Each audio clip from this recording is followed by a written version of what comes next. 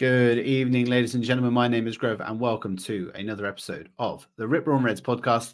I'm not joined tonight by Jace. He's been working very, very hard, and so been unable to watch the Arsenal. But you've got me. I'm going to be talking about Brentford versus Arsenal in the Carabao Cup.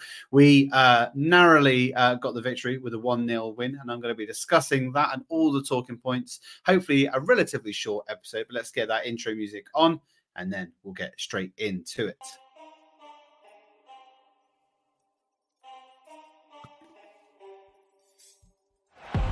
Saka. Kayo Saka! That is a diamond of a goal! It's Bergkamp. That's magnificent! This is my club. Fucking love this football club. Henri. What a goal! Gabriel Martinelli! He's scoring for Arsenal!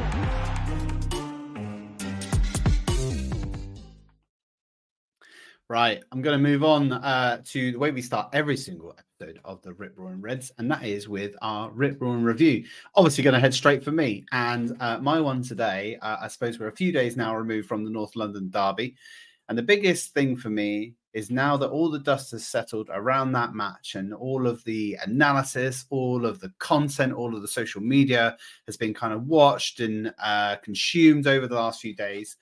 I'm kind of less catastrophizing as I probably was over the weekend. Having looked back and seeing, in my eyes, the difference between how the Arsenal contingent and the Spurs fans have looked at that result is showing a clear difference in what to make of it. Spurs fans, you would have seen their content over social media. It was over the top, if I was to be honest. They made a massive deal out about what is effectively a draw, and they are still unbeaten. But the fact is, it was a draw. They did not win that match, and they probably could have, to be honest. And the fact that they've made a real big deal about that draw, whereas to them it felt like a victory, to Arsenal it felt very much like a loss. And that kind of shows, I suppose, the gulf of difference between the two clubs at this point in time. How Arsenal are looking at games like that as winnable, must win, and should have won. And really, we kind of reflect on that 2-2 draw as a loss, and Spurs are looking at it as a victory. But for me, now that I've kind of allowed myself to calm down and get off the ledge, as Jason would put it, I'm kind of not happy with the result, but I've made my peace with the result and kind of allow that to kind of wash over me now, moving on to a more important game, I would say, not this weekend, but next weekend against Manchester City, of which, if we have some of our key players back in Declan Rice, Thomas Partey, Leo Trossard, Martinelli, there's hope that most of those players will be back for that match. And if they are, then that really is going to be a real test for us, a much bigger test than Spurs is and was. And, you know, if we put Bournemouth to the sword and then we put in a great performance and get some points against Manchester City, the whole 2-2 draw would have been forgotten about. So for me, dust has settled. I'm over it. I'm quite happy now that we've moved on. They looked at it like a win and it wasn't. We looked at it like a loss and it wasn't. And at the end of the day, that 2-2 draw was relatively fair. So now I'm going to move on to talk about tonight's game against Brentford. So at the GTEC Community Stadium, Arsenal pulled a 1-0 victory with a Reece Nelson goal on the 8th minute. And in reality, it was, as this segment calls, a real game of two halves. In the first half, Arsenal were the superior side throughout the game. That first half in particular, we really did kind of pile on the pressure. We kept them penned in their half. We allowed them to effectively create nothing. I think they had no shots on target in the first half. And we really should have put the game to bed earlier on than we did. The issue I see with Arsenal is we do this quite a lot at the moment, where we kind of take our foot off the gas a little bit and don't allow ourselves to really put games to bed. And we had the opportunity in this game to do that. And for me, it was really Eddie Nketiah who embodied our inability to close off games. This was kind of a game that you would look at on paper and kind of say that it suits Eddie Nketiah. We've spoken a lot on previous pods about how this type of opposition is probably more suited to Eddie Nketiah's game. He is not necessarily the striker that you would pick for the top six opponents. He would find less aggressive, less physical opponents easier to play against. And I would say this was certainly a game that suited him more so. And the fact that he did have an okay game, it wasn't by any stretch of the imagination a decent game by his standards. Ultimately, he didn't get a goal, and that's really the measure of success for a number 9. Then he had a relatively poor game, and he could have been able to kind of do a lot more than he actually did.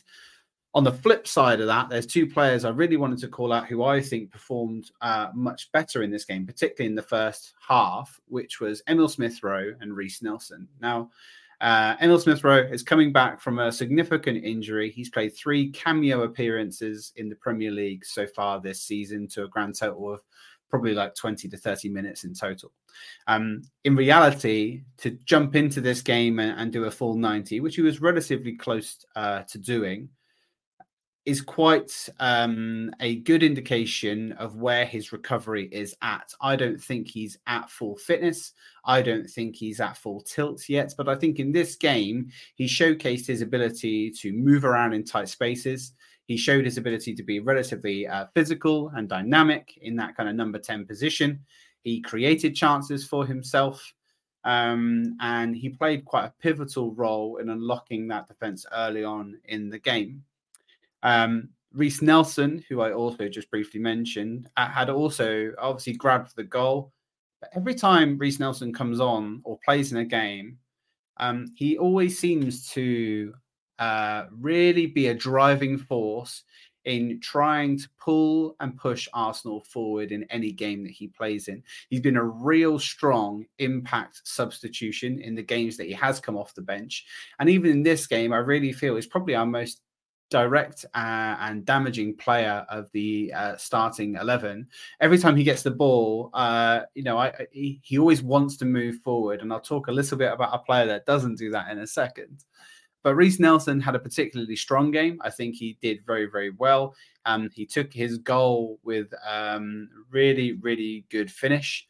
And the reason why I'm bringing up these 2 in particular, it just begs the question from the weekend: why did Arteta tinker to the point where he put Jesus out on the left wing and Eddie Nketiah through the middle?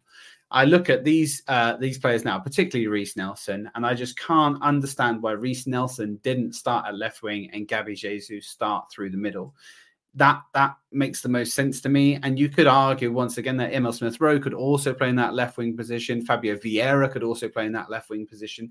There are so many options, and the fact that he's tinkered to it within to a point where it doesn't necessarily make sense for us in that starting 11. You read it on paper. Even I read it on paper, being Saka, Eddie, and Jesus, and thought, you know what, that sounds quite tasty.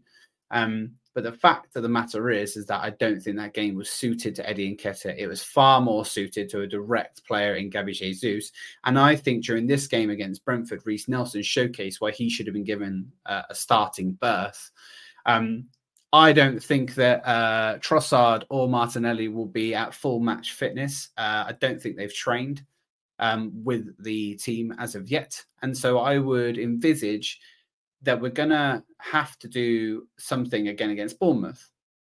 Now, whether Arteta sticks with his guns, which we've been known as a manager that he does do quite often, the likelihood is he might start that same Eddie Nketiah and Jesus on the left. However, Saka has also not trained with the squad, which might also throw a bit of a spanner in the works. With that, we could look at a potential Nelson, Eddie, Jesus. But like I say, I kind of imagine that Saka is made of adamantium or something. He just seems to roll through injuries like nobody's business. He starts an crazy amount of games. Even if he hasn't trained yet, I can still envisage that he actually starts that game, which is crazy. But we do have options. I just look at this game against Brentford, look at the performance of Reiss Nelson in particular, and wonder how he didn't get a starting berth against Spurs.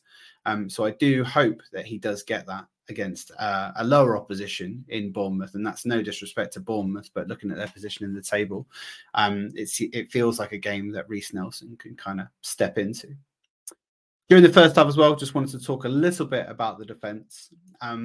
This was quite a ramshackle back four, based upon that we don't have enough depth in that position with some of the injuries that we've got to be able to field a second string defence. We still had the likes of Gabriel, who was playing, Ben White, who was playing. You know, we do have options that we didn't choose to go with. And I think that ramshackle back four did have vulnerabilities. I do think that they were caused some problems in the second half, which I'll get to. But generally speaking, I think the communication against that back four, the ability to move and shape themselves together as a unit wasn't there. And Brentford found a lot of space over the top, as other teams have done previous to them, such as Manchester United, and be able to exploit our frailties and gaps when we push on and allow teams to kind of cut in behind us. And that was really obvious, particularly in a game here where Kiwior was really pushing crazy high. Tomiyasu was pushing really, really high too. Maybe much higher than I've seen other of our defenders in previous games play. I think we gave Brentford far too much credit and allowed them to play a bit more of the football that we really shouldn't have. I want to talk a little bit about some of the second half, because that's where the game really did turn on its head.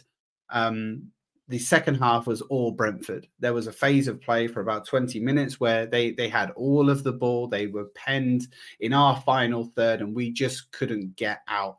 Our passing was incredibly sloppy, and we became really, really worried every time they had the ball, and every time we got the ball back and managed to recover, we would effectively boot it long and did nothing else of worth with the ball at our feet. I had many heart and mouth moments, and I think the only saving grace of this second half is that Brentford were incredibly wasteful, particularly Wissa. He wasted, frankly, an unforgivable amount of shots. They had a higher XG than us this game. They had more shots on target, and they all came in the second half. As I said, in the first half, I don't think they had even one shot on target. But over this game, they had 17 shots in total to our 10, and they had 5 shots on target to our 3. They did out XG us by, I think, something like 0.1 or 0.2. So overall, they actually would feel unjust in this game in that second half, because they had so much of the ball and so many opportunities. It kind of does feel unjust to them to not get anything from this game. But that's where I want to take this next part, because Ramsdale staked his claim on that number 1 jersey. There's been a lot of talk, both in the media, on socials, on this podcast, about what the inclusion of David Raya is doing to both the mental attitude of Aaron Ramsdale, but also just to the general team cohesion, you know, what he's brought in to kind of do. There's been a lot of talk about whether Aaron Ramsdale is good with his shot stopping.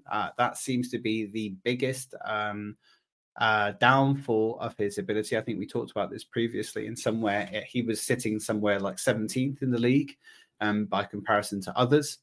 And the second part was his distribution. I think we've seen in the early few games that David Raya has played, his distribution is far superior on paper to Aaron Ramsdale's. However, that percentage did seemingly go down against Spurs, but actually still better than Aaron's. But during this game, it has to be said that Aaron Ramsdale did a particularly good job. He did had some good passing throughout. He had some good long balls throughout. We did seem to be playing the long ball more than ever during this game in particular. We didn't play out from the back as maybe often as we usually do.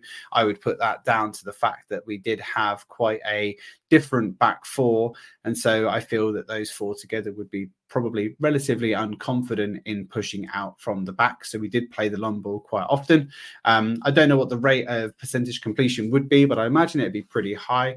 Aaron Ramsdale did have pretty good with the ball at his feet, but he also did make some relatively critical saves, particularly the one to deny Onyeka, who I think went against the post. There was some just two really important saves in the second half, in the 65th and the 77th minute. And without those saves, we were going to lose this match, and he kept us in this match. He also did the usual Aaron Ramsdale stuff. There was a lot of Brentford fans behind him during that second half, giving him a lot of stick, saying you're just a rubbish David Raya, the old you're shit on the punts. Giving him a lot of stick, and as Aaron Ramsdale usually does, he gave that stick back. As soon as he made those good saves, he turned around and gave the fans something to shout about, as we've seen before. At least during this game, he was able to back it up, and I think it's really early to tell, but particularly during this stint between the sticks against Brentford, he really did showcase the ability that someone coming in and putting pressure on your position can make you a better player. It doesn't necessarily have to mean the end of your time at a club. It also doesn't have to mean the end of your ability and for you to down tools. I think that I've said before, I'd love Aaron Ramsdale to look at this as a way to push himself on, bearing in mind that Aaron Ramsdale is younger than David Raya and still has some growth. He has a ceiling that I would say is probably higher than David Raya's, dependent on how the next couple of years goes. And if this was anything to go by, he started really, really well in taking some of that form forward. Wanted to talk a little bit about some extracurriculars. The main extracurricular, I suppose, I wanted to talk about was the elephant in the room, which is Kai Havertz. I've just had a quick look on social media just to kind of see where people's heads are at. And once again, Kai Havertz is splitting opinions right down the middle. Feels a very yin and yang performance, where some people will look at it and say it was a good performance. All that he needed was a goal or an assist, which an assist almost did come. Reece Nelson just flashed at the ball and it did go slightly wide. Could have finished that, and maybe all could have been forgotten, but it wasn't to be. And then others are saying that, and this is where I suppose my camp is at the moment. What Kai Havertz is doing is nothing special. It is nothing extraordinary. It is nothing dynamic. It is purely okay. And for £65 million, and I know that maybe you could concede and kind of put the price tag to the side, but he's been bought in to replace Granit Xhaka. Granit Xhaka last year had an absolutely unreal season. His output was fantastic. His ability and capability in making those runs into the box was fantastic. And ultimately, Kai Havertz has been there to replace that position. Maybe not in the same output and maybe not in the same way, but that's the kind of direct comparison that we're making right now, is that that's the position he's playing in. And for me, the most pressing issue with Kai Havertz that's making me really concerned is just his instincts. His instinct is to go backwards or to go sideways. He really is frustrating me in particular because he just has no desire to do anything different. He is ultimately a safe bet. He does all of the normal things you'd imagine someone of his position to do, and he does them okay. Now, is that something that you really want in a team that should be pressing for the league? I'd argue no. This is now his 8th game without a goal or an assist, playing in that position. And for me, that's just not good enough. I think I've seen enough at this point in time to say that he needs to now go to the bench. I can't see what Arteta is seeing in him as a player that is selling him on the idea that he needs to keep continuing playing in that position. I felt that this game in particular was a one that we could have tested Havertz as the 9. In the segments of games where he has come through as the 9, he's actually done, I think, better than he has performing at that left 8 role. And yeah, I'm just really concerned. He flashes at shots. He has no confidence. He has no conviction when he's taking shots, and it really is sticking out to me like a sore thumb. He loses possession really easily. He gets muscled off the ball really, really easily. He doesn't dribble. He doesn't take on players, and I really want to be wrong. I've said this before when I've been in the ground. The crowd wants him to do well. I would love him to do well. I would love him to come good. But right now, it's looking like an absolute shocking signing. I know I am likely over-egging this. It's 8 games in, and maybe I'm talking far too abruptly about his ability to play in this system. And it's a lot to take on. It's a lot to learn.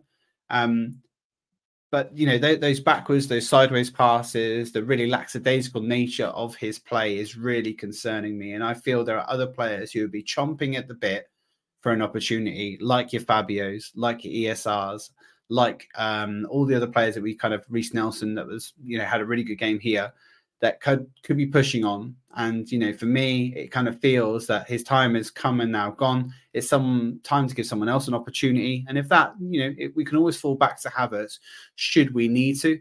But ultimately, I've seen enough, I think, from the first few games where, you know, I just don't think it's worthwhile and continuing with this experiment. That was mainly it. I am off on holiday from tomorrow, so the likelihood is that I'll be missing the Bournemouth game, but I'll try and reconnect with Jason to see if he would like to go through that podcast on his lonesome like I did on this one and talk to yourself like you're a mental person. But if he doesn't, we might try and look to record that on Monday. So if I don't speak to you before then, thank you very much for tuning in. If you're watching this on YouTube, please do give us a like and a subscribe. If you have any questions or comments, please do add them.